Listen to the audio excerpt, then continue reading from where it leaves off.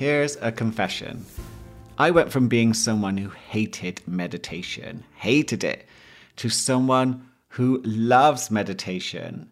And it's now an absolute non-negotiable in my life. But how did I get here? Well, it was quite the journey, I'm not going to lie, because I used to find meditation really boring. I found it hard to sit still. My mind would race around like a monkey, jumping from branch to branch in a tree. Do you know what? No wonder Buddhists call it the monkey mind, because as soon as I sat quietly and tried to settle, it was as if permission had been granted from a mind to think about the most random things, and it would just not shut up, no matter what I did. Training in the coaching and therapy world, meditation was one of those things which was always on my to-do list alongside yoga, mindfulness practice, gratitude practices, and journaling, which I was told would be life-changing for me to help heal anxiety and transform my life. Yet, somehow, these would be the activities I often didn't quite get round to, and then would just feel guilty at seeing them yet again remaining unticked on my daily planner. Does that sound familiar? I'm going to share with you an uncomfortable truth I learned about meditation that I hope will get you to think about it in a very different way. By the way, this is Paul Shepherd on the Mindset Change podcast. Welcome. If you've not yet subscribed, please do, as I promise you, you really do not want to miss out on the episodes that are coming your way this year. If you are serious about transforming your mindset to change your life, then make sure you have access to the latest episodes. So let's get back to this uncomfortable truth. It's a bit embarrassing, but I'm just going to be open with you about my mindset around this and how it used to be.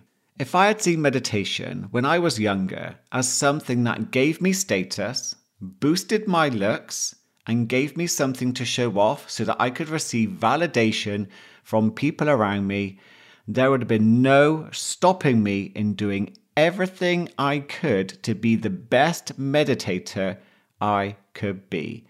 I would not have cared that it was challenging. I would not have cared that it was boring. I would have made myself do it. I would have set aside time every day to master the art of meditation with those extrinsic goals in mind to reap the rewards.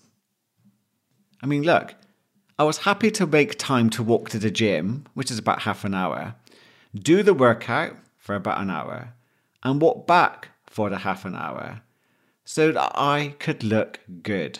Now, I would love to say that I was working out back then for my mental and physical health, but that would be an absolute lie. It was all about how the workout at a gym would make me look so I could get validation off of other people. I know it goes a bit deeper than that, really, in regards to how safe I would feel if people gave me positive praise. But in reality, I was only focusing on the physical aspects, the way that I would look after a gym workout. But I'd struggled to make time for a 10 to 20 minute plus meditation. I mean, where am I going to find the time to do that with everything else I've got going on? So what changed my mind? Coaching with some radical honesty. I had to face facts. I was not going to live the life I truly wanted to live if I didn't invest time in my personal growth and health. Picturing a future me in 20 years living a life full of misery and regret for what I didn't do to invest in myself intrinsically filled me with a strong feeling of dread from head to toe.